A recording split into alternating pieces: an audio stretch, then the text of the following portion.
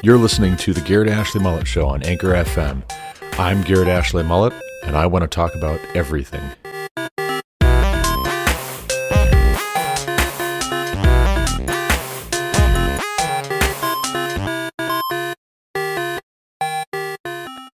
Yahweh spoke to Moses, saying, "Say to the people of Israel, any one of the people of Israel, or of the strangers who sojourn in Israel, who gives any of his children to Molech, shall surely be put to death. The people of the land shall stone him with stones. I myself will set my face against that man, and will cut him off from among his people, because he has given one of his children to Molech, to make my sanctuary unclean, and to profane my holy name. And if the people of the land do at all close their eyes to that man when he gives one of his children to Molech, and do not put him to death, then I will set my face against that man and against his clan, and will cut them off from among their people, him and all who follow him in whoring after Molech. If a person turns to mediums and necromancers, whoring after them, I will set my face against that person, and will cut him off from among his people. Consecrate yourselves, therefore, and be holy, for I am Yahweh your God. Keep my statutes and do them. I am Yahweh who sanctifies you. For anyone who curses his father or his mother shall surely be put to death. He has cursed his father or his mother. His blood is upon him. If a man commits adultery with the wife of his neighbor, both the adulterer and the adulteress shall be put to death. If a man lies with his father's wife, he has uncovered his father's nakedness. Both of them shall surely be put to death. Their blood is upon them. If a man lies with his daughter-in-law, both of them shall surely be put to death. They have committed perversion. Their blood is upon them. If a man lies with a male as with a woman, both of them have committed an abomination. They shall surely be put to death. Their blood is upon them. If a man takes a woman and her mother also, it is depravity. He and they shall be burned with fire, that there be no depravity among you. If a man lies with an animal, he shall surely be put to death, and you shall kill the animal. If a woman approaches any animal and lies with it, you shall kill the woman and the animal. They shall surely be put to death. Their blood is upon them. If a man takes his sister, a daughter of his father, or a daughter of his mother, and sees her nakedness, and she sees his nakedness, it is a disgrace, and they shall be cut off in the sight of the children of their people. He has uncovered his sister's nakedness, and he shall bear his iniquity. If a man lies with a woman during her menstrual period and uncovers her nakedness, he has made naked her fountain, and she has uncovered the fountain of her blood. Both of them shall be cut off from among their people. You shall not uncover the nakedness of your mother's sister or of your father's sister, for that is to make naked one's relative. They shall bear their iniquity. If a man lies with his uncle's wife, he has uncovered his uncle's nakedness. They shall bear their sin. They shall die childless. If a man takes his brother's wife, it is impurity. He has uncovered his brother's nakedness. They shall be childless. You shall therefore keep all my statutes and all my rules, and do them, that the land where I am bringing you to live may not vomit you out.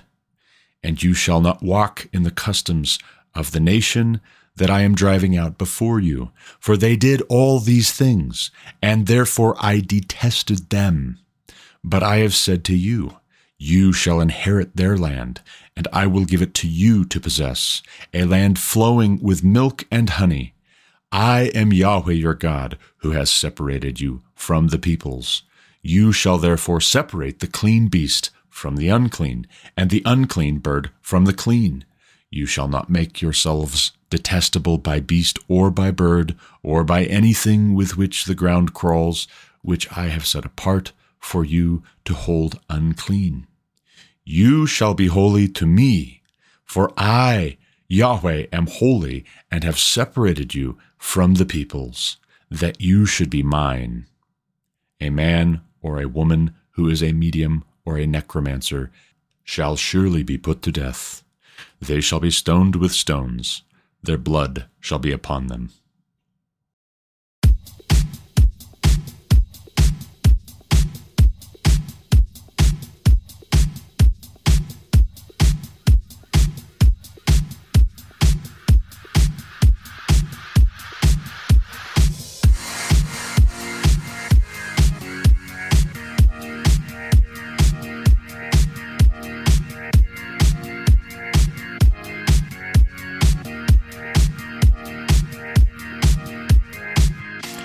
Welcome back to the Garrett Ashley Mullet Show. This is, of course, Garrett Ashley Mullet coming to you from Greeley, Colorado for episode 610 of this podcast. Today is May 5th, 2023, and a Friday, and I'm glad for it being a Friday this past weekend. The last weekend was very busy. It was busy with good things, don't get me wrong, but it was not particularly restful, and so this whole week we've been just a little extra tired. But yesterday was our son Daniel's birthday. Daniel Joseph Mullet turned 12 years old. Next week, my wife Lauren, my lovely wife Lauren Elizabeth Mullet, she has a birthday on the 12th, and so we're going to celebrate, I think, actually by going up to Estes Park, Colorado, and checking out a restaurant that is up there that is named after the gal who wrote, back in the 19th century, an English woman, wrote A Lady's Life in the Rocky Mountains. So we're excited about that. There's a restaurant up there named after her and Mountain Jim. Bird and Jim is the name of the restaurant, and why not, right? Why not check it out? This is a place that has some history. And one of the things that struck both my wife and I as we read A Lady's Life in the Rocky Mountains by Isabella Bird, one of the things that struck us was that she was most excited about visiting Estes Park, Colorado. And here it is, an hour's drive from us in Greeley. And we don't go up there nearly often enough. We've gotten a little bit soft, perhaps, with having things close. We moved from Montana back in late 2019, right before COVID hit and everything was locked down. And maybe that was part of it, is because we thought, well, why go up to Estes Park where people are going to be weird and everything's going to be closed, or else they're going to tell you you have to wear a mask, or else they're going to say, please social distance. Why go through all the trouble where people are going to be weird? That sounds stressful. We'll just stay home and work on getting settled here, and we'll connect with people in this church that we're just getting started in, getting established in. It's really not been all that long ago. September this year will mark 4 years since we moved here. It feels like it's been an entire lifetime that we've been here, but that's a good thing. That's not, time crawls slowly when you're just in misery. It's been a very full 3.5 years at this point, but time has flown in another sense while we've been enjoying the sweet, sweet company of so many people we've come to know here in Colorado. It has been providential, and there's no two ways about it. But Estes Park is lovely. It is beautiful. And I'm looking forward to getting away, getting up there, just Lauren and I, to celebrate her birthday. Joelle Pringle, lovely college gal from our church who enjoys our children immensely, and our children enjoy her immensely. She's going to come and hang out with our kiddos while we're up there. And thank you again to Joelle for being so kind to our family and being kind to our children in particular. They love you dearly, and I know it's mutual, and we're really thankful for that. But there's a lot of relationships like that we have at Summit View Community Church in Greeley, Evans. I suppose technically it's an Evans address, but we say Greeley, Evans. I say Greeley half the time because you really can't tell unless you're looking at signs or Google Maps. You really can't tell where one ends and the other begins. It's all the same to me. The point is that we're very thankful to be here, and we're very thankful for what God has provided for us. And we also believe that God has us here for a purpose. At this time, we are supposed to be about our Father's business. And so we're glad to be. And we're glad to be edified, and we're glad to be edifying others all together here and now.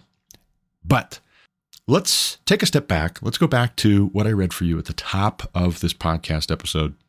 Leviticus chapter 20 is, if you have been listening regularly to each episode up to this point, it is covering again some ground that we've already talked about in terms of what are the punishments for various kinds of sexual immorality, what are the prohibitions on sexual immorality. Is it all the same, right? Do you have this umbrella term or phrase, sexual immorality, and then you just treat everything that falls into that category exactly the same? Well, the simple truth is that God tells us not to. God tells us not to.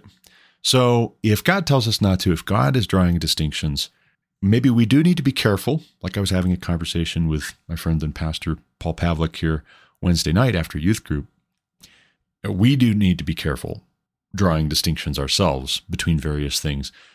But we also need to be careful that we are drawing distinctions at least where God has said to draw distinctions. Now, I would say that we can go just a little bit farther if we have categories of sexual immorality that don't neatly fall into what we find in God's word.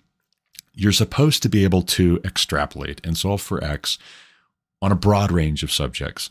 So take, for instance, even not a biblical example, but just a U.S. political debate example, the Second Amendment. A common argument that you will hear from people who are for gun control. They're for expanding background checks and creating a gun registry and banning assault weapons and banning supposedly so-called high-capacity magazines and certain various accessories that you could put on a firearm. What you will very often hear from those types is that the men who wrote our Constitution and wrote the Second Amendment more specifically didn't have in mind that we would own these kinds of modern weapons, these weapons of war. And I would say that's not true because they didn't put restrictions on the most advanced weaponry of their day. You know, people will say, oh, you couldn't just own a cannon. It's like, well, that's not true, though. You could. And the express purpose of the Second Amendment is to keep our country free. To keep it free and prosperous, the common citizenry should be able to keep and bear arms. Now, we can debate about what a well-regulated militia is. I am okay with having those debates, but a well-regulated militia is also not favorable in the eyes of the gun control folks, unless what we would mean by well-regulated militia is you just join the military. You join the military or you join a local law enforcement office. You join a police force or the sheriff's department or something like that, and you are officially deputized. That's what they think a well-regulated militia should be. But they don't tend to like when common citizens form private militias. They consistently will portray that as dangerous and warped and perverse and dangerous, not just to the mental health, the emotional health, the social health of the community, but dangerous to our public safety. Who are these people? Who told them that they could do this? But never mind that for a moment. Just key in, for the purposes of this example, this analogy, key in on the fact that you have firearms when the Second Amendment is written, firearms which are weapons of war, unequivocally. There's no doubt about it. You have Native Americans, some who are very friendly, some who are very hostile on the frontiers of this new nation, this new country. And as those frontiers are expanding westward, you have not just Native Americans, you also have rival nations that are colonizing North America right alongside the Brits and the Scots and the Irish. You have other countries which have an interest, like France, for instance, like Spain, for instance. And when there is conflict, let's say, for instance, the armies of those foreign powers, those foreign empires, if you have conflict between those foreign powers and these peoples of the United States of America, or explorers, expeditions, etc., coming into conflict with those foreign powers, they really do need to be able to, in a pinch, rally together and defend their communities and repulse offensive operations for militaries, of militaries. And by that, we would mean the official armed forces of foreign powers.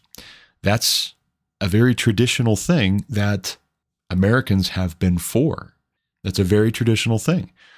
Now, in the case of some very powerful tribes, let's say the Sioux on the plains, you have armies of thousands of warriors who pose a significant threat to European settlers, miners and loggers and farmers and ranchers and such like that. And you don't just say, well, hey, you know what? Call the police, because that's not practical. But in our day, when it comes to modern communications, we say, oh, well, now people can call 911, whereas they couldn't do it before. So you don't need to have a firearm as long as you can call 911. And my response to that would be, but how long will it take for law enforcement to show up? And are you still with us when law enforcement shows up? Even if it's a more urban area, it could be tens of minutes, when really a violent interaction is going to be over and done with in a fraction of that time. So you don't have time to wait for law enforcement to show up. You're going to have to be able to protect and defend your own innocent life and the innocents around you. While you wait for law enforcement to show up, by all means, do call law enforcement, but in the meantime, deter the evildoer with the threat of violent force, deadly force.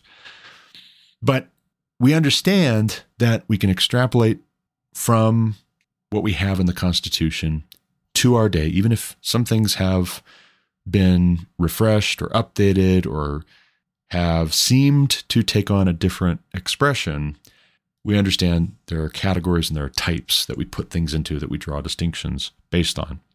Well, the same is true for the First Amendment when it comes to free speech.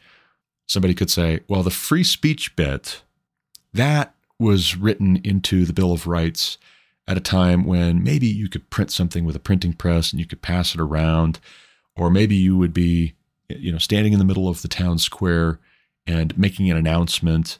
But the founders, they never envisioned that people would be able to create these high-powered memes and spread them all over the internet and spread false information the way that people are able to today. They never conceived of that. And I would say it's not the point whether they could have conceived of these things or whether they explicitly mentioned them in the Bill of Rights. The point is that this is communication, and it can be meaningful to look back at types of communications and what the communications were for, what the intent was with certain kinds of communications, and say, okay, this is equivalent to that, and this is equivalent to that, and this is equivalent to that, and thereby we will draw distinctions. The right to free speech, for instance, has never entailed in this country that you have the right to make murderous threats against some innocent person without consequence, or openly advocate for treason.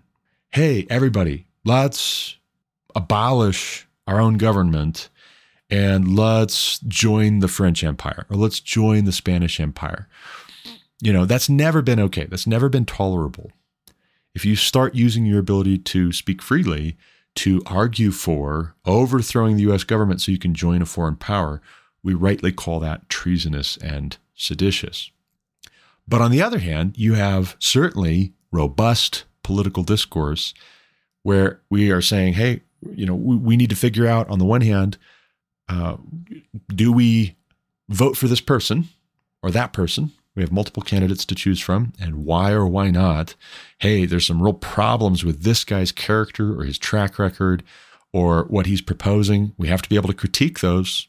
We have to, and that can't be treasonous or seditious to say, hey, there's a bad smell, or there is an evilness to what's being prescribed here, or there's just folly, right? This is just a bad idea. You have to be able to critique without that being called treasonous and seditious, whether you're critiquing in the middle of a town square in the 18th century, or whether you are critiquing on the internet in the 21st century. Those things translate. And the update in technology doesn't fundamentally change what at root is not just tolerable, but actually much needed, which is free and public discourse. But when it comes to sexual immorality, that has gotten to be a huge mess in our day, where there is out and out pornography that is portrayed on TV or in books or in magazines or in movies or on the internet. And people have said, this is protected free speech. We are protected in using our right to free speech to present these images and present these narratives and present these stories and present these whatever, fill in the blank, which are for the express purpose of exciting sexual interest. Do we say, well, it's on a computer screen, and so, we don't know what to do with that. It's on a smartphone. We don't know what to do with that. It's on a TV screen. We don't know what to do with that.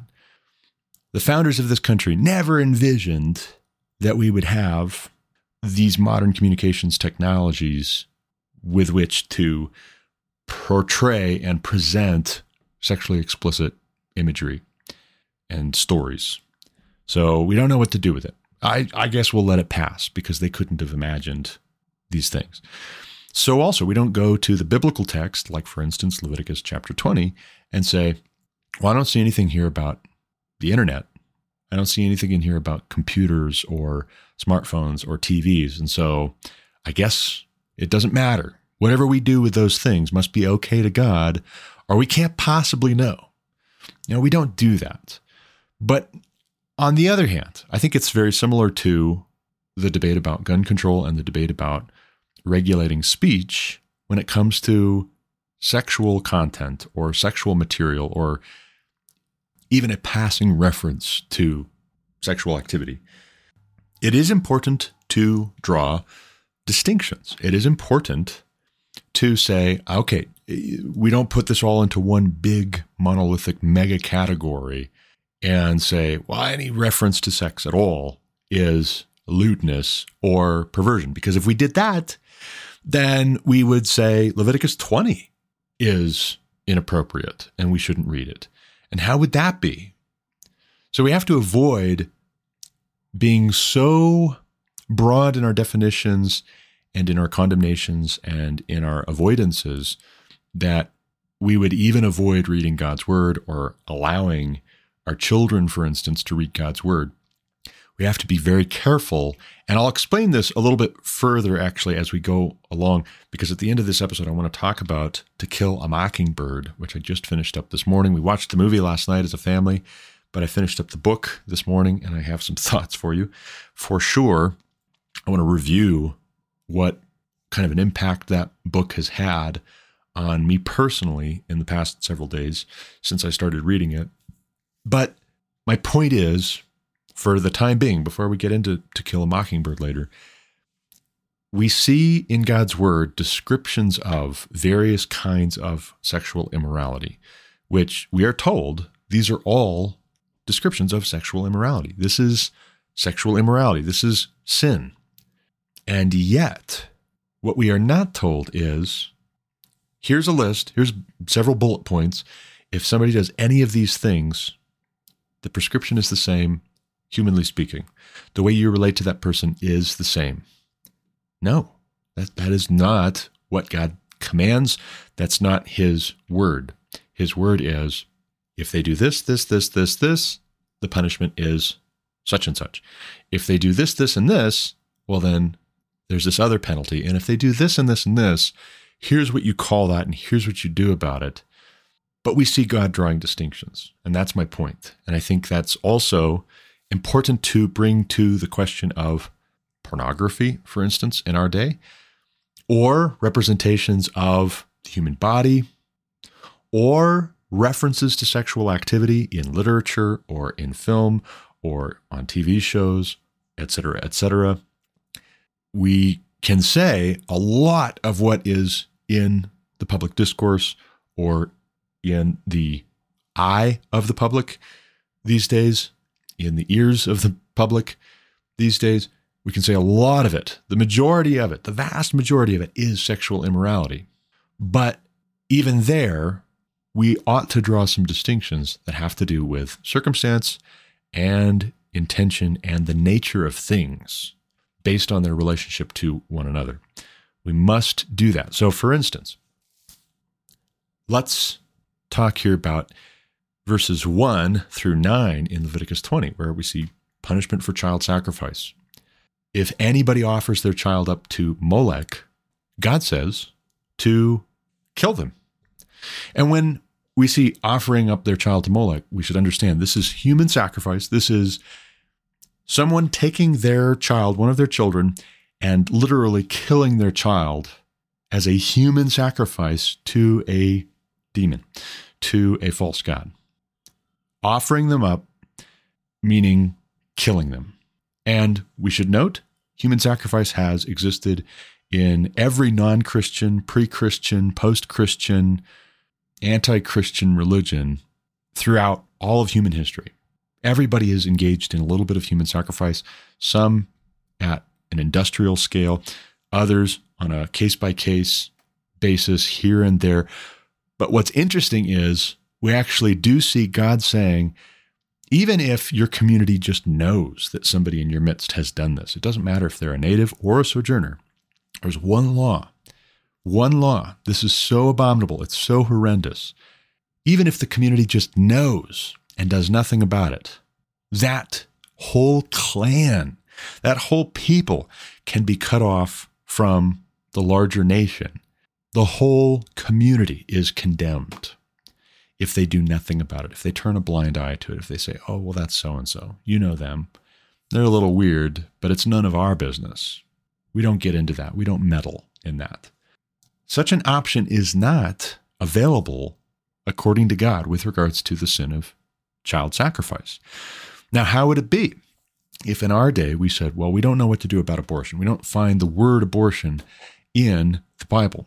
And so therefore we don't know what to do about it. God must be okay with it because he didn't describe a modern day abortion procedure for us. And the morning after pill, we don't know what to do about that because we don't see the morning after pill in the Bible. And to that I would say, you need to be able to understand how to categorize things to draw meaningful conclusions and distinctions. For instance, if somebody is pregnant, and this actually happened to my wife here a few years ago, and it was very heartbreaking. It was very scary. It was very tragic. It really broke our hearts and left a mark on our family.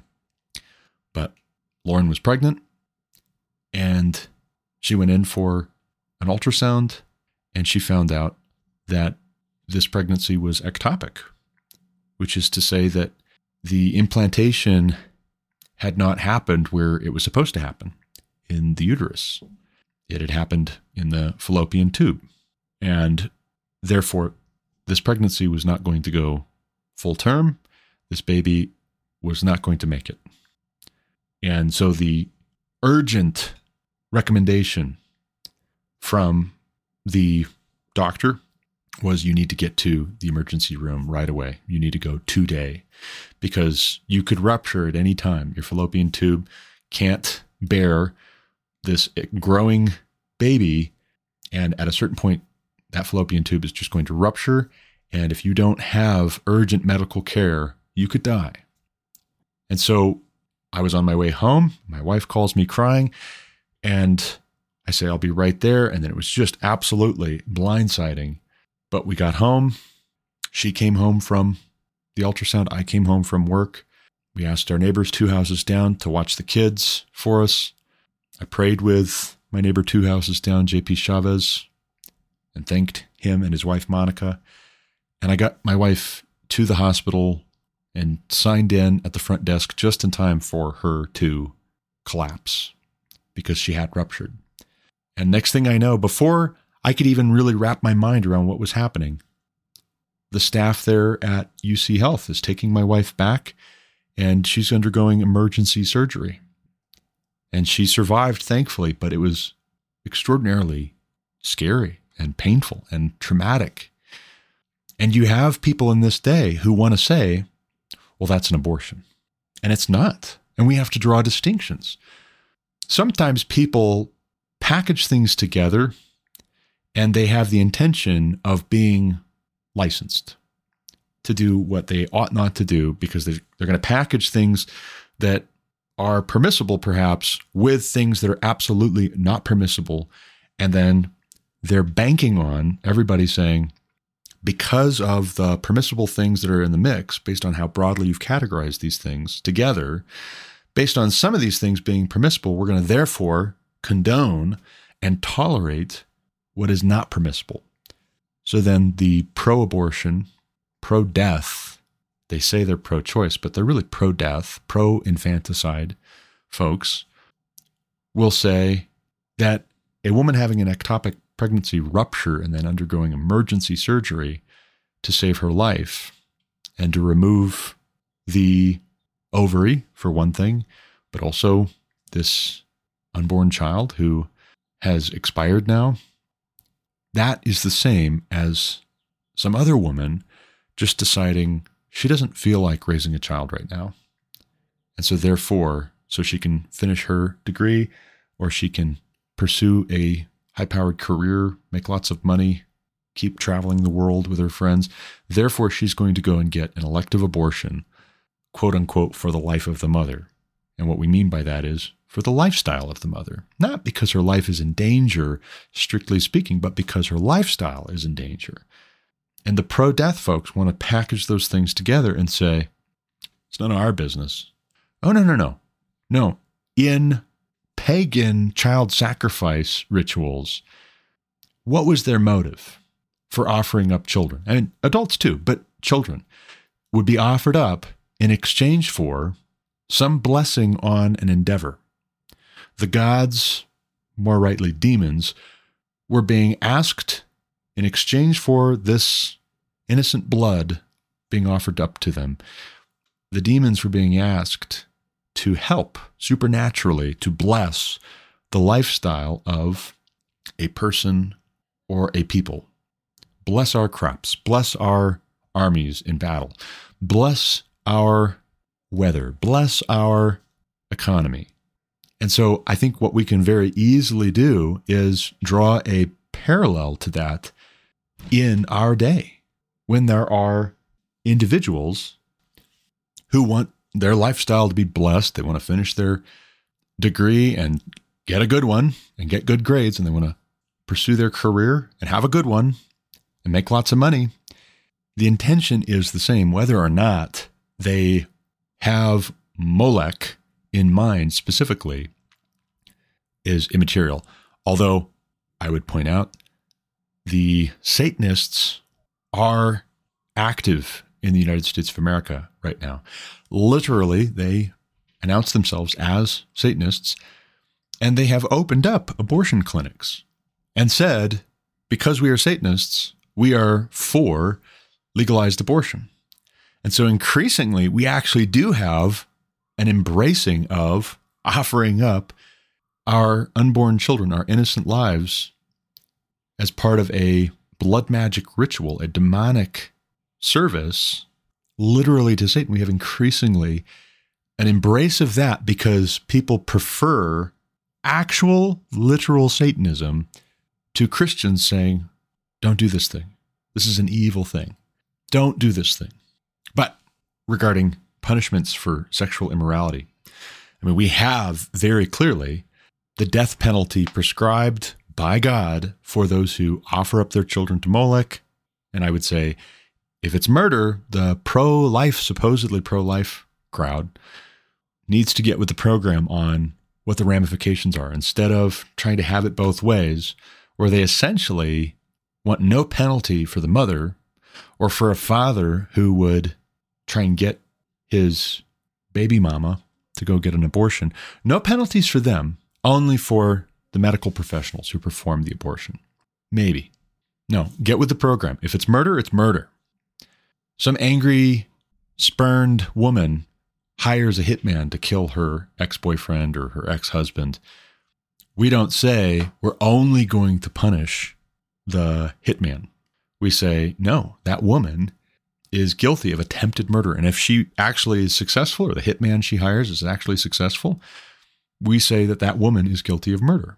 The fact that she's a woman, or that she was scared, or that she might have had supposedly honorable, in other circumstances, totally normal ambitions here, is totally irrelevant. It doesn't matter. She has blood on her hands. He has blood on his hands. Innocent blood. And the penalty for murder is death, so that you don't have more and more murder. And the penalty for a people turning a blind eye to murder is also very severe. And it comes directly from God. God judges peoples.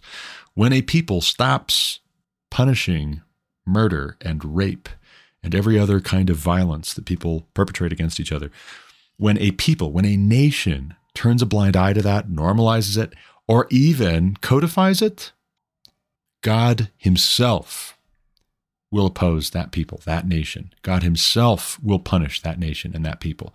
And we don't want to be there, folks. We don't want to be there. That's not a happy place to be. We want to be holy, for he is holy. We want to humble ourselves before the Lord because there's a blessing in that. But switching gears here a little bit. I got an email from the Daily Wire, Ben Shapiro specifically at the Daily Wire, talking about SatanCon 2023, which is as you would imagine, convention for Satanists, and how SatanCon 2023 kicked off this week. You might think, well, whatever. So what? Who cares? Some people are weird. They're not serious. I don't think they're serious. Surely not.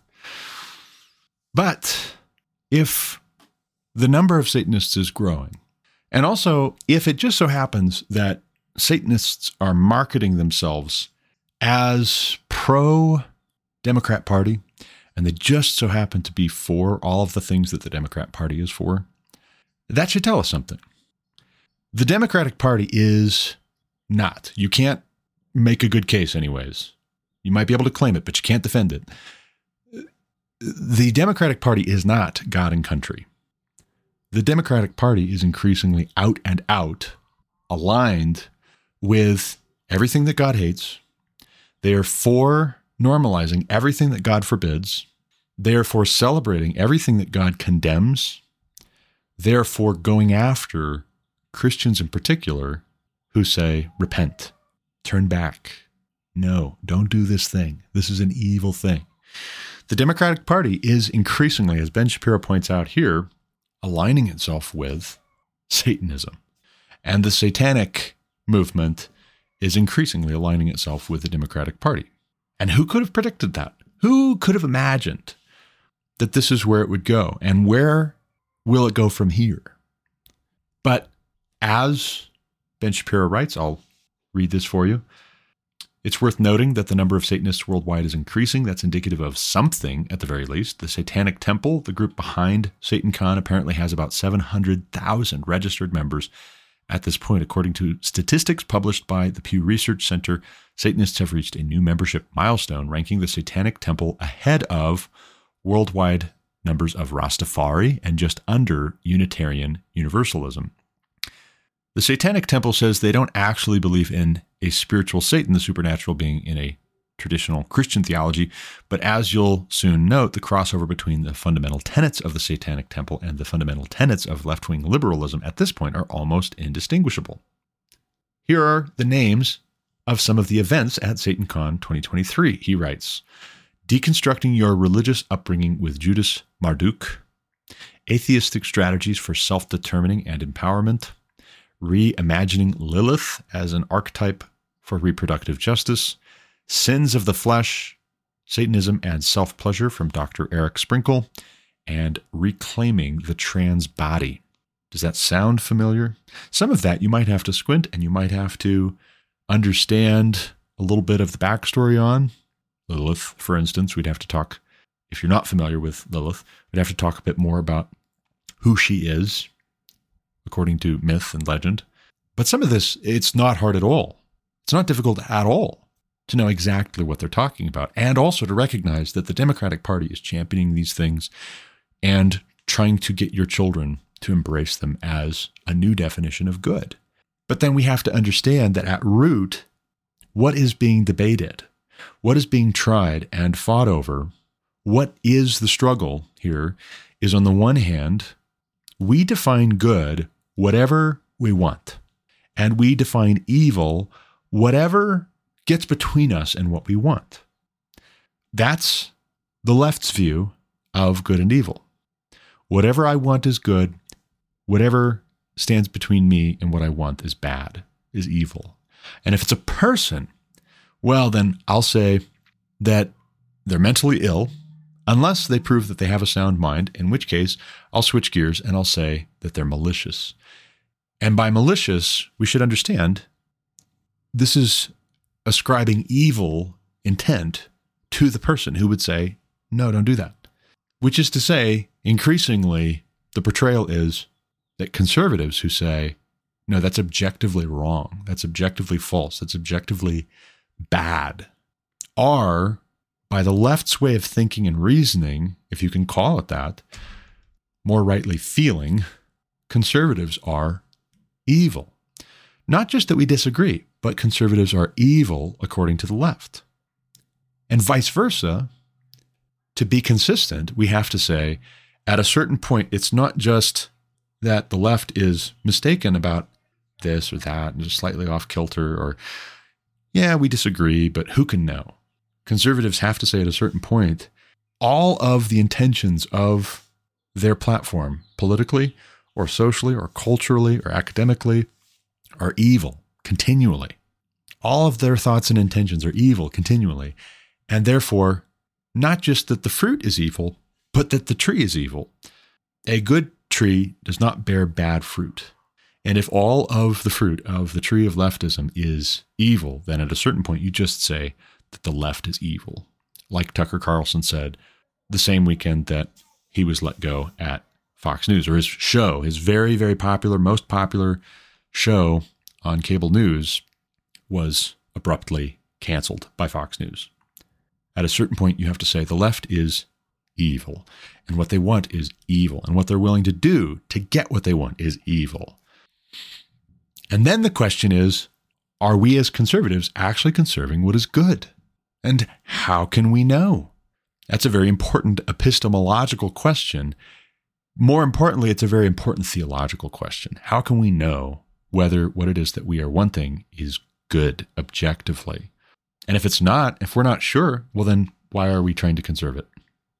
What we don't want to do is get very myopic and say, well, this has been the tradition for 20 years, so therefore that's what we want to conserve. We want to keep things the way that they have been. No.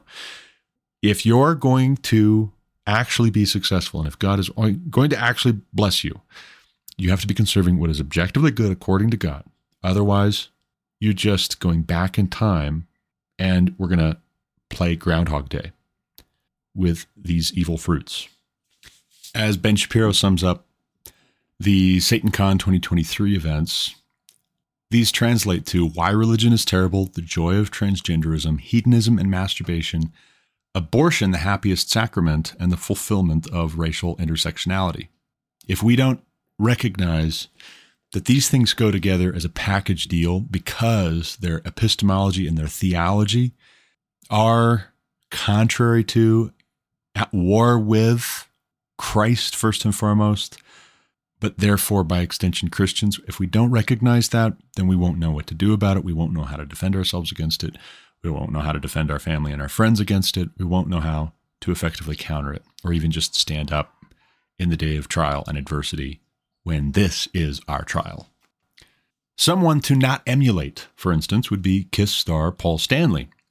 And I just recently shared with you a quote of something he tweeted out where he was being critical, agreeing with criticism of the transgender moment, particularly where it's targeting children. He took a lot of flack for that, and so therefore reversed course Thursday. Here's a quote reported on by Daily Wire News. "While my thoughts were clear, my words clearly were not. Most importantly, and above all else, I support those struggling with their sexual identity while enduring constant hostility and those whose path leads them to reassignment surgery. It's hard to fathom the kind of conviction that one must feel to take those steps. A paragraph or two will remain far too short to fully convey my thoughts or point of view, so I will leave that for another time and place." In other words, people got angry, people got upset, he was threatened, he was abused, and so now he's apologizing. Mea culpa, mea culpa. But he's not repenting to God, and he's certainly not repenting along the lines of God's categories of good and evil. So is he standing firm? Certainly not. But if we want to do better, we're going to have the Lord's strength. We're going to have to stand firm in our convictions. And you know what? One thing that really helps in that regard is, 1, reading your Bible, 2, getting on your knees, praying regularly to God, asking God for strength, asking God for wisdom, asking God for grace, asking God's forgiveness when we've sinned against God, first and foremost. Asking that God would help us to know what is true and what is good and think on those things. And then besides that, getting plugged into a church where you're going to be encouraged and built up along those lines. Are there churches that are as bad or worse than just staying home and reading your Bible? Absolutely. Certainly.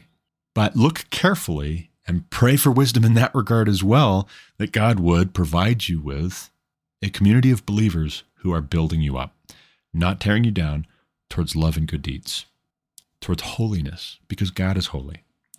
Don't hold your breath if a celebrity speaks out and says X, Y, and Z. That's not a firm foundation to build your convictions on.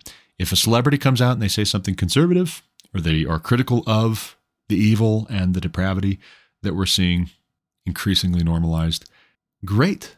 I'm not saying it means nothing, but we can't build our life on that, because they could just as easily tomorrow recant all of it, because what they care more about is their career. And then they realize, they thought, well, maybe it's safe to say this thing, maybe I'll score points, and then they get backlash and they say, oh, I'm sorry. Yeah, I'm sorry about that. No. Another example, though, of a celebrity, and this one I think will stick to his guns better than the Kiss rocker, who was a little bit self-defeating as it was anyways, just with some of the antics of prominent rock bands from the last several decades. They have contributed to this moment that we're in. And if they're really consistent, they're going to go away sad, like the rich young man who comes to Jesus asking what he must do to be saved. He goes away sad because Jesus says, sell all that you have and give the proceeds away to the poor. He had a lot to lose. He went away sad because he chickened out. He got cold feet. I want eternal life, but not right now. Not if it means giving up my wealth and my property. But here's Monty Python alumni John Cleese, going viral, as they say, tweeting about the, quote, unfair advantage, end quote, biological males have in women's sports after a transgendered athlete recently won in the female category of a cycling race in the UK. And what he said is actually not all that wild. It's not as though he wrote some hate-filled tirade against transgendered people. All he said was biological men have an unfair advantage in women's sports. That's all. Lots of people will agree, but if they don't have the good Lord's strength, if they're not building their life on the rock, what happens to their house when the winds and the rains come? when the storm starts battering that house, if they're built on sand, which is what you get, you are building on sand. If you're building your life based on public opinion, all these little grains of sand are not going to hold your structure up when the storm comes. But let's do lighten the mood just a little bit. I'm going to play a clip from Monty Python's The Life of Brian. And this actually features John Cleese. So here we have, from several decades ago, some of what he and his comedic troupe had to say about this idea of men wanting to be women. Here it is, cut one. Take a listen. I do feel, Reg, that any anti-imperialist group like ours must reflect such a divergence of interest within its power base. Agreed. Francis?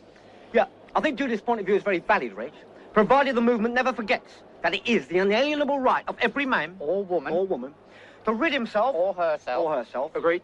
Thank you, brother. Or sister. Where was I? I think you finished. Oh, right. Furthermore, it is the birthright of every man or woman. Why don't you shut up about women, Stan? You're putting us off. Women have a perfect right to play a part in our movement, Reg. Why are you always on about women, Stan? I want to be one. What? I want to be a woman. From now on, I want you all to call me Loretta. What? It's my right as a man. Well, why do you want to be Loretta, Stan? I want to have babies. You want to have babies? It's every man's right to have babies if he wants them. But you can't have babies. Don't you oppress me. I'm not oppressing you, Stan. You haven't got a womb. Where's the fetus going to gestate? You're going to keep it in a box? Here, I've got an idea. Suppose you agree that he can't actually have babies, not having a womb, which is nobody's fault, not even the Romans, but that he can have the right to have babies. Good idea, Judith.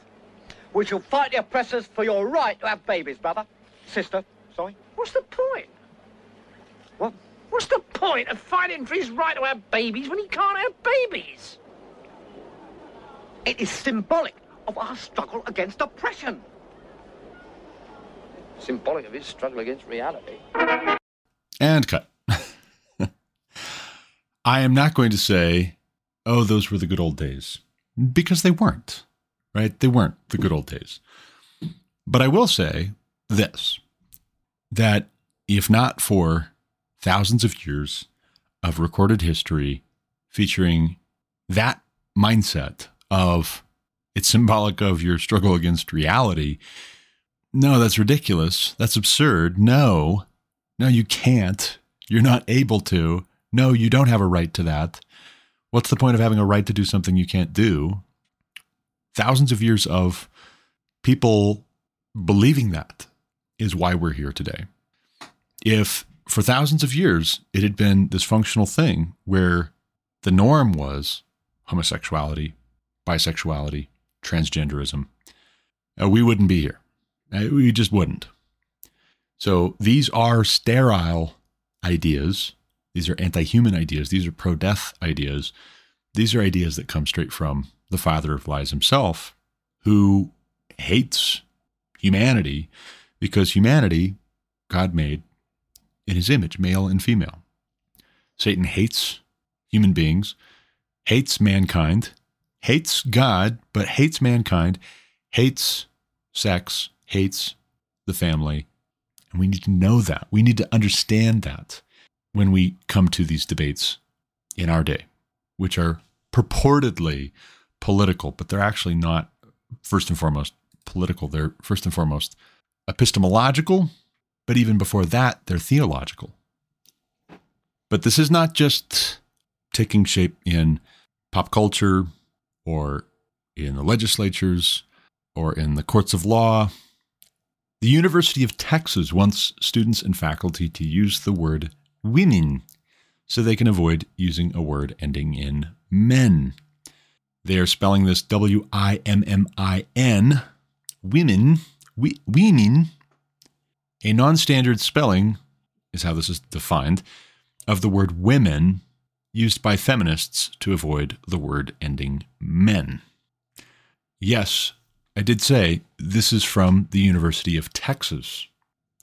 supposedly this is empowering to women.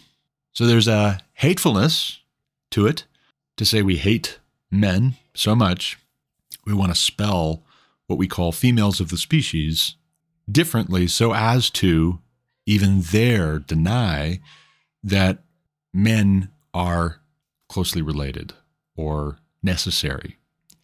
It's absurd. You can't have women without men, and you can't have men without women. I mean, you can for a short time, but again, that's a sterile view of humanity. It will not last. You can't have reproduction. You can't have future generations. Why would you even want that, though? Right? To want that, to want a society of only women or a society of only men, is to say that there's a hatefulness towards the other half of humanity. And when that hatefulness is embraced rather than repented of, it leads to death. It leads to collapse. Shame on the University of Texas for promoting this. Austin, Texas. Now, here's a quote from UT explaining why this glossary of woke terms exists. Quote, having a common language for talking about and across difference is important for mutual understanding and partnership. The language of diversity is evolving and requires awareness, understanding, and skill. This glossary, though not exhaustive, is a tool to give you the words and meanings to help make conversations easier, respectful, and empowering. I would say it's just the opposite. You're actually showing a tremendous lack of respect for men here. And women, in some sense, are poorly served just as badly as the men are poorly served, because you're saying, instead of, hey, women, maybe try not hating men so much that you want to change the spelling of what you call yourselves. But of course, not all women are like this. Not all men are like this. And we have to know why we should disagree with it and say no. Alex Nitzberg over at theblaze.com reported May 2nd, Ivy League professor says it's bad science to define human sex as a binary based on sperm and ova production. Princeton University professor Agustin Fuentes wrote an opinion piece for Scientific American contending that it is bad science to suggest that human sex is a binary biological concept based on whether an individual produces male or female gametes. Quote, this is bad science. The production of gametes does not sufficiently describe sex biology in animals, nor is it the definition of a woman or a man, Fuentes wrote.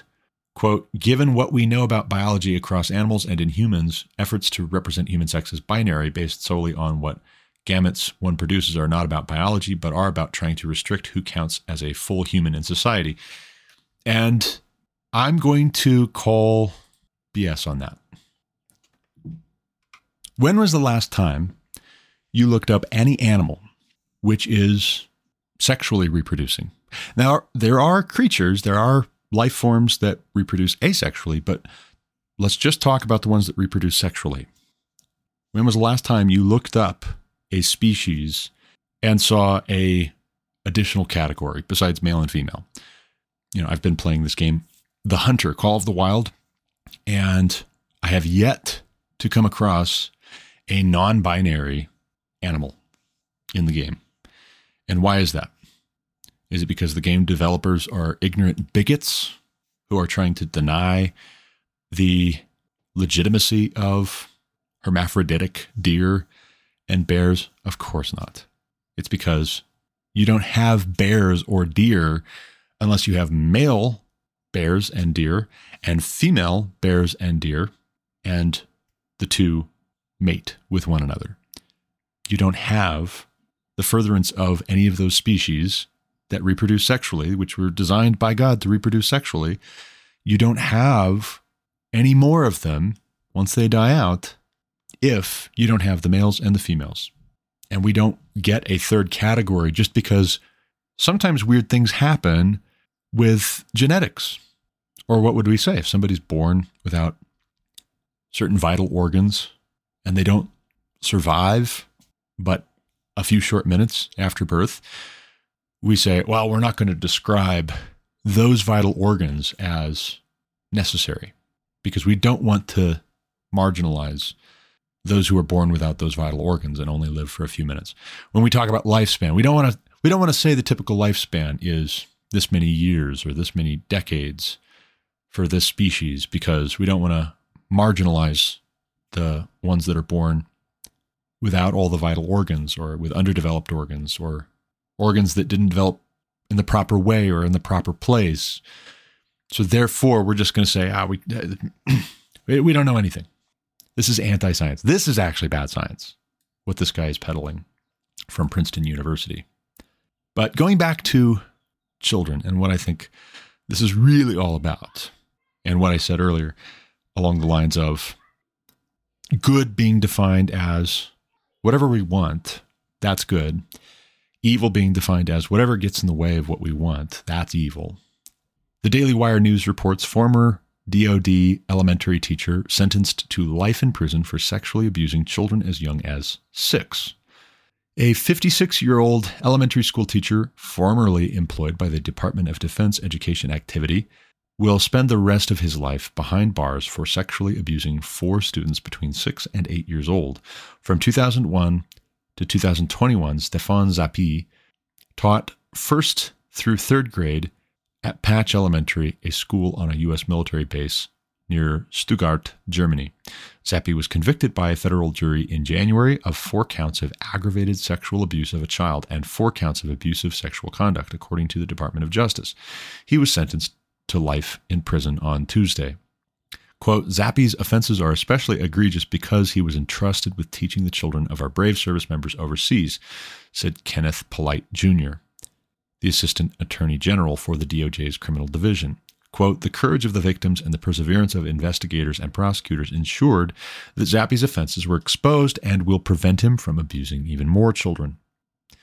Now, what we should understand is this is being challenged increasingly by the left. The idea that we would say what this teacher did was wrong is being challenged increasingly in our schools.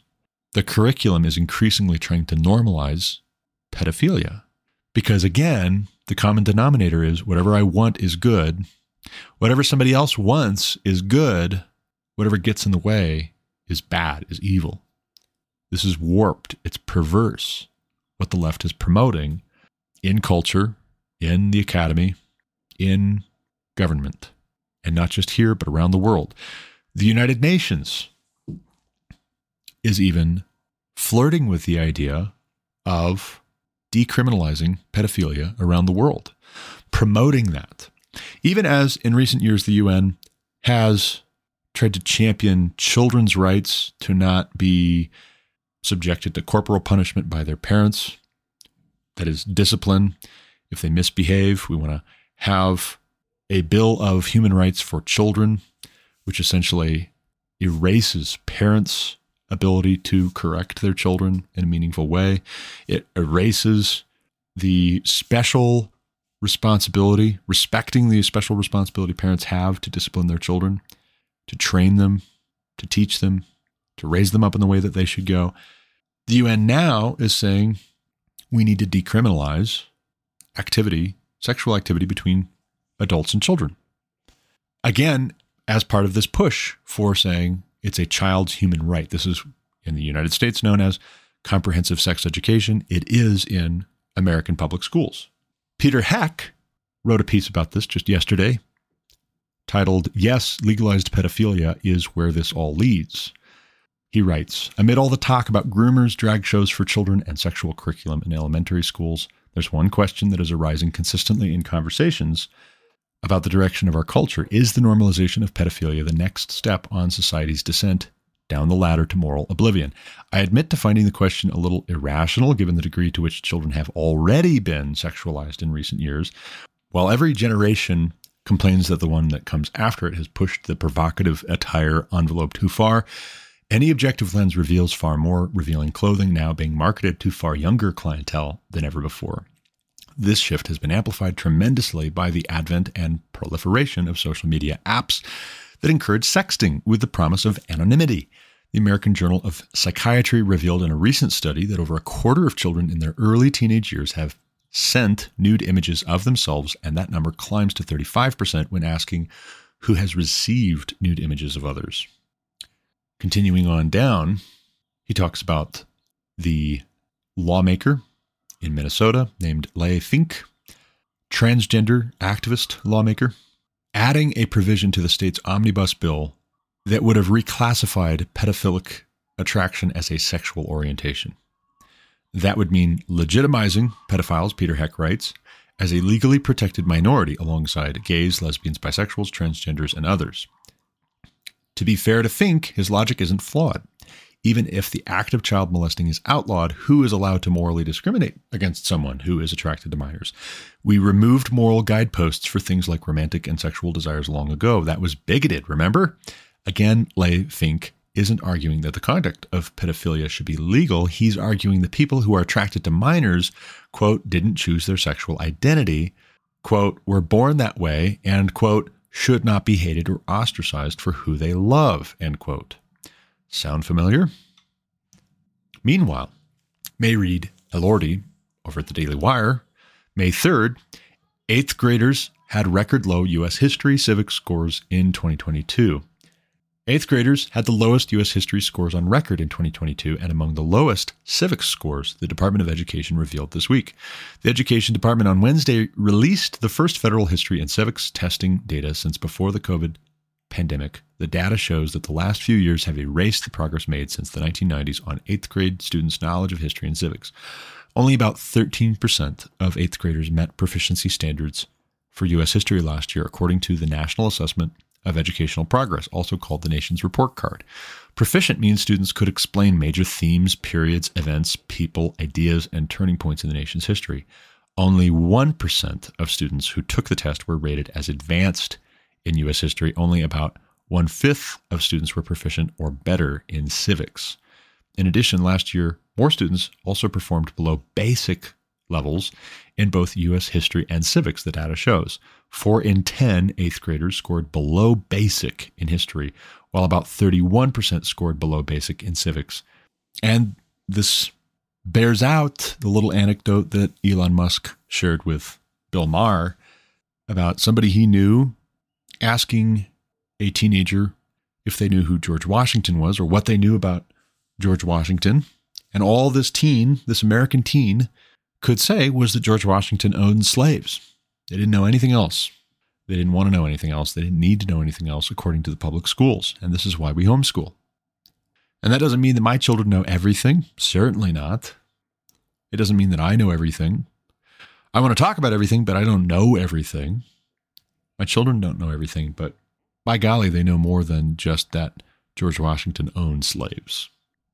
That's for sure. But again, as with the sexualization of children, the normalization of pedophilia, the championing of abortion, so also here, the curriculum, the pedagogy of government schools is driven by, it's fueled by this idea that what you want is what's good, and what is good is what you want. Whatever gets in the way of that is evil. And so that's why the curriculum has been turned activist, is because what the progressives who dominate the education system want. They define that as good. And they define good based on what they want. And if what they want is a communist utopia to replace America's Constitution, if they want the American Republic to collapse so that they can bring about global communism, then it's useful to highlight certain things just like Howard Zinn would have, and to downplay or not even mention at all, just to memory hole whatever might cause admiration, hesitation, respect, or a protective response with regards to what's been passed down to us, what our legacy is as Americans, what our heritage is, what our inheritance is. For this reason, I recently read To Kill a Mockingbird. In fact, I finished it up this morning, and it was brilliant. 5 out of 5 stars, if you ask me. We watched the film starring Gregory Peck, last night as a family. And we were really surprised, my wife and I, how it held the attention of even our younger children. But I thought to myself, as we were watching the movie, and as our oldest two are going to be reading this book for school this coming school year, I found myself thinking about how the scenes in the trial are laid out and how you have the subject matter being a claim of rape, the accused being a black man, the alleged victim being a white woman. You have this claim of rape being tried, and you have some conversation about what actually happened, and the judge telling one witness in particular, we will confine our talk in this courtroom to what would be appropriate to a Christian. There are women and children present. You need to speak appropriately. We also have various instances of characters objecting that certain things are being spoken about in front of children or in front of Scout, Jean-Louise Finch, which she probably shouldn't be hearing. She's a young girl. She doesn't need to be hearing about this. It might have a bad effect. Now think about all of the ugliness that we see in this story based in Macomb, Alabama, which if you look it up on Google, what shows is Monroeville, where Harper Lee, the author, was born and lived and died. Monroeville, Alabama is an hour and a half north of Milton, Florida, where my mom was from. But think about all the ugliness of various racist characters. Some black, some white, mostly white, but all of that ugliness that we look back on and we think, man, how were they so blind to the evil they were doing to each other, to the evil way they were treating each other? How could they be so blind to how awful that would look? How awful it was in the present. Of course, this is a fictional story, but it captures the sentiment of what actually happened, what actually played out in little towns in the South and in the North, unfortunately, but especially in the South. How did the people who were talking this way, treating each other this way, based on differences of skin color, being willing to miscarry justice, supposedly for the sake of the greater good, how could they be so blind to the evil that they were doing? And the answer to that question is actually found in our day, because even though the particulars are different, there's no new thing under the sun. What we're seeing right now with the woke moment is just a mutated strain of the same ugliness, the same ignorance, the same corruption, the same malice, the same evil. We have to recognize that it's an evil thing when somebody is accused of a crime they didn't commit and found guilty, because that is regarded as more important to the life of the community than acquitting them. In the case of Tom Robinson, of course you know, he should have been acquitted. He should have been declared not guilty by the jury, because the standard is the state has to prove beyond a reasonable doubt that he actually did commit this crime. It would be unreasonable for you to doubt it, in other words, based on the preponderance of the evidence. And as Atticus Finch, the defense attorney, state-appointed defense attorney, white man, as he makes very clear, there is an alternative explanation for what actually happened, which is far more plausible given the character of the alleged victim and, more to the point, the character known by all in the county of her father. And the jury is out for hours, not to spoil anything, not to give anything away. They're out for hours, and it's seen as progress that it took them hours to decide what otherwise, in many other cases, would have taken them a mere minutes. It would have taken them mere minutes to resolve. And in fact, even before the case has gone to trial, just the fact that this is a black man who's accused of having had carnal knowledge of a female against her will by force, even just that is enough to have a whole bunch of men in the county showing up at the jail wanting to dispense with Mr. Tom Robinson and put him to death.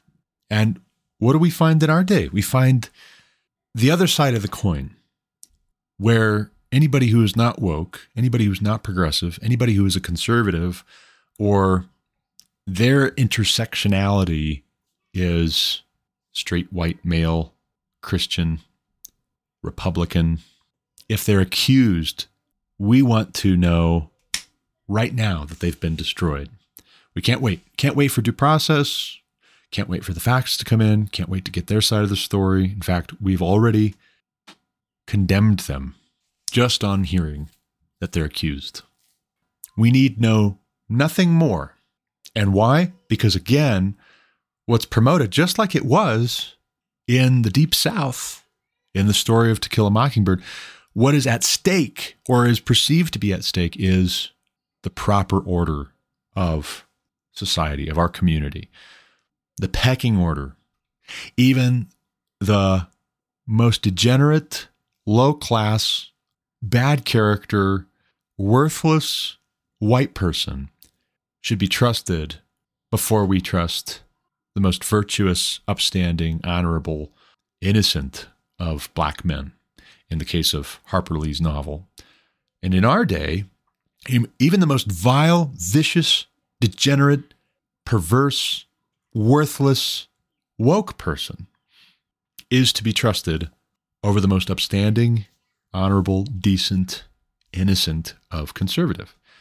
And why? Because what's in view is the proper pecking order of society as the left sees it. Don't get confused and think these are totally opposite things, because back then it was an innocent black man who was being found guilty of a crime he didn't commit, or which he shouldn't have been found guilty of based on the preponderance of the evidence. It was pretty clear that Atticus Finch's theory, his alternative explanation, was the correct one for what actually happened. But we have two sides of the same coin, I say, in this day with the woke business. And it is the opposite of what Martin Luther King Jr. was communicating in his I Have a Dream speech. His dream, I agree with, that men and women and children would not be judged by the color of their skin, but by the content of their character. And yet the content of our character to the left, which is increasingly satanic, the content of our character is determined by our intersectionality. Or it is determined by whether you are going to help me to get what I want, or whether you're going to tell me no on some of these things because they're objectively evil, or that's objectively false. That's objectively corrupt what you want. I'll tell you, Atticus Finch in To Kill a Mockingbird is my hero. I have half a mind, if Lauren would be agreeable to it, half a mind to name this next child due in November Atticus, if it's a boy. If we have a boy, this child is a boy. We don't know yet. It's too early to tell. My wife suspects that it's a girl we're expecting, but we'll see. But either way, Atticus Finch is remarkable. He's threatened. He doesn't expect to win, and yet he defends this black man all the more rather than less, because justice is not served if we allow innocent people to be destroyed just to save our own skins, just to protect ourselves. That's not serving justice. When the community around him, when his own friends and family and neighbors start calling him ugly things to his children as a way of trying to get him to stop it, as a way of trying to get back at him, because by contrast, they all of a sudden are feeling very insecure about their own moral content, their own character, their own courage, their own integrity. When all of a sudden Atticus, by defending this black man vigorously, is threatening the social order, social justice, if you will, what does he do? He keeps right on. Stays calm, tells his kids, don't get into fights about that. Stays the course. Does it anyways. Why? Because he wants to be able to sleep at night, because he wants to be able to hold his head high and still have self-respect and a good conscience at the end of the day. And more of us need to be of that mindset. But it only happens, it only is possible if our standard of goodness is fixed and comes from God himself, who does not change. There is no shadow of turning with thee, the hymn sings. James writes, God is not tempted by evil, nor does he tempt any man. Each one is tempted when by his own evil desire he is led away and enticed.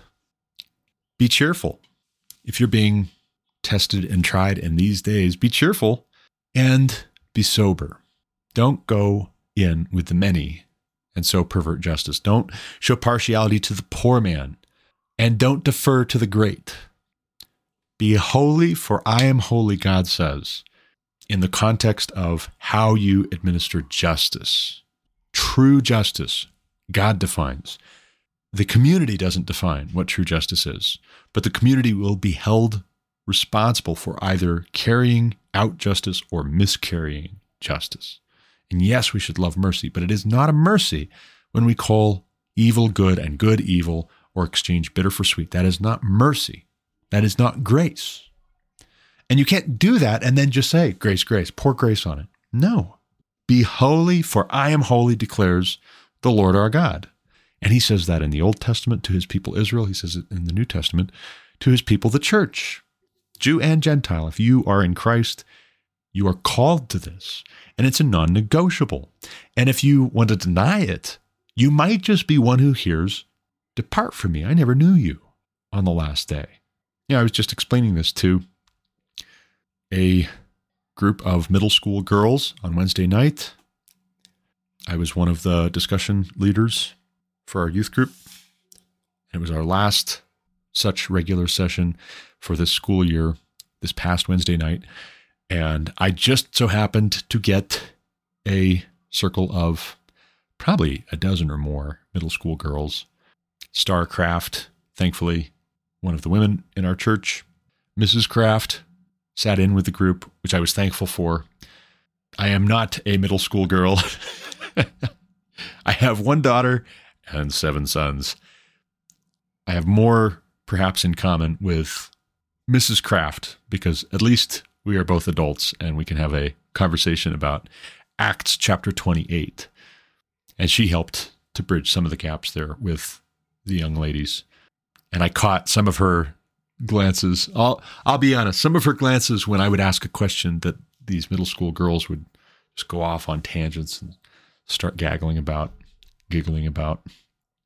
She would make a little bit of a face like you should probably rein this in, which was also probably correct. She was probably correct there. Oh, you just opened up a can of worms. I could almost hear her thinking. But I was explaining to these young ladies, you have, in the case of the Apostle Paul, going to Rome, appealing to Caesar. When he gets there, calling for the leading men of the Jews who are in Rome, so he can tell them about Jesus. And this is to fulfill what is written in the scriptures. And when he tells them about Jesus, the Messiah, they get into something of a argument with each other about it. And then they just kind of wander off. There's an indifference, there's an apathy, there's kind of a smug condescension towards Paul from some of them. And Paul quotes Isaiah, the prophet, about how even though you have eyes, you don't see. Even though you have ears, you don't hear. And God has actually hidden some of these things from you because if you would see it, if you would hear it and understand, you would turn from your sins. But such as it is, this gospel is going to go to the Gentiles now. And that will provoke you to jealousy because you'll realize, hey, that's actually my inheritance. And so we see, even in the New Testament, racism, if you will, or a racial prejudice, if you will, or racial pride, if you will. We certainly see that. And yet, what does God not do? He doesn't say, oh, that's fine. And what is the response of God's faithful servant? It's not to say, this is the be-all, end-all, and we can't talk about anything else. We can't deal with anything else. We can't even function until we have purged racism entirely 100% from society, from everybody in our midst, because that's not reasonable, because it's not feasible. Only God can do that. But what is done instead? God uses his people and calls them to holiness and commands them to express his justice, his mercy, his goodness, his greatness with impartiality. We see that in Leviticus. We see it in James. Don't be partial towards the poor or the rich. Don't go in with the many. Don't spread a false report. Also, you don't have permission to just sit on the sidelines, keep it to yourself, if you know that an innocent man has been accused of a crime he didn't commit, and you can speak up to make sure that he is cleared instead of condemned. Or if you see a guilty man who's about to be exonerated falsely of a crime that he did commit. No. Even if it's just you turning a blind eye and pretending you didn't know, pretending you didn't see that, pretending that's none of your business, God says otherwise. And for the Christian, we have to understand that God's grace and his justice are not at odds with each other. God's justice will be served ultimately on individuals and peoples and nations and on the whole world, but so also will his mercy be poured out for those who are in Christ. May we be found in Christ. That's the big idea. Race is no excuse for miscarrying justice. Age is no excuse for miscarrying justice, not according to God. Socioeconomic status is no excuse for miscarrying justice, whether you're more severe or you're too lenient. It's both alike a problem to God. Injustice. So I recommend to you To Kill a Mockingbird. I recommend it. I do. I don't think that conservative Christian parents should avoid this book just because there's talk of rape accusations. I think that's not a good idea. Also, too, I think for the woke folk, and even just those of us who are very concerned, very worried about wrong speak, words that we're not supposed to say, cropping up in this book. Ooh, I don't know if I want my kids to read that because they're going to see and hear the N-word, and what if they say it when they're quoting the book? What if they? I don't know if that's a good idea. Understand this: our history is at stake. This is why we're changing up our homeschool curriculum for the coming school year, because the previous Christian homeschooling curriculum, free, Ambleside Online, was going down the path of let's edit words out of books that were written 100 years ago to make them more palatable. And I say, no, that's not okay. Enough with the historical revisionism. That's toxic. God doesn't do that in his word. We shouldn't be doing it with our own history and with one another's works. It's a dangerous, dangerous, slippery slope. You don't have to use those words that are found in this book. You don't have to talk the way that they talked 100 years ago, but we should read them in their own words. I insist. But that's all the time I've got for this episode. Speaking of words, in our own words, in their own words, I got to run. As always, thank you for listening. Until next time, God bless. You've been listening to The Garrett Ashley Mullet Show on Anchor FM. For more content like what you just heard, subscribe to this podcast on Apple Podcasts, Google Podcasts, or Spotify. Also check out thegarrettashleymulletshow.com to subscribe to email alerts when new episodes are published. As always, you can reach me with any comments, questions, complaints, objections, or insights at garrettashleyMullet@protonmail.com.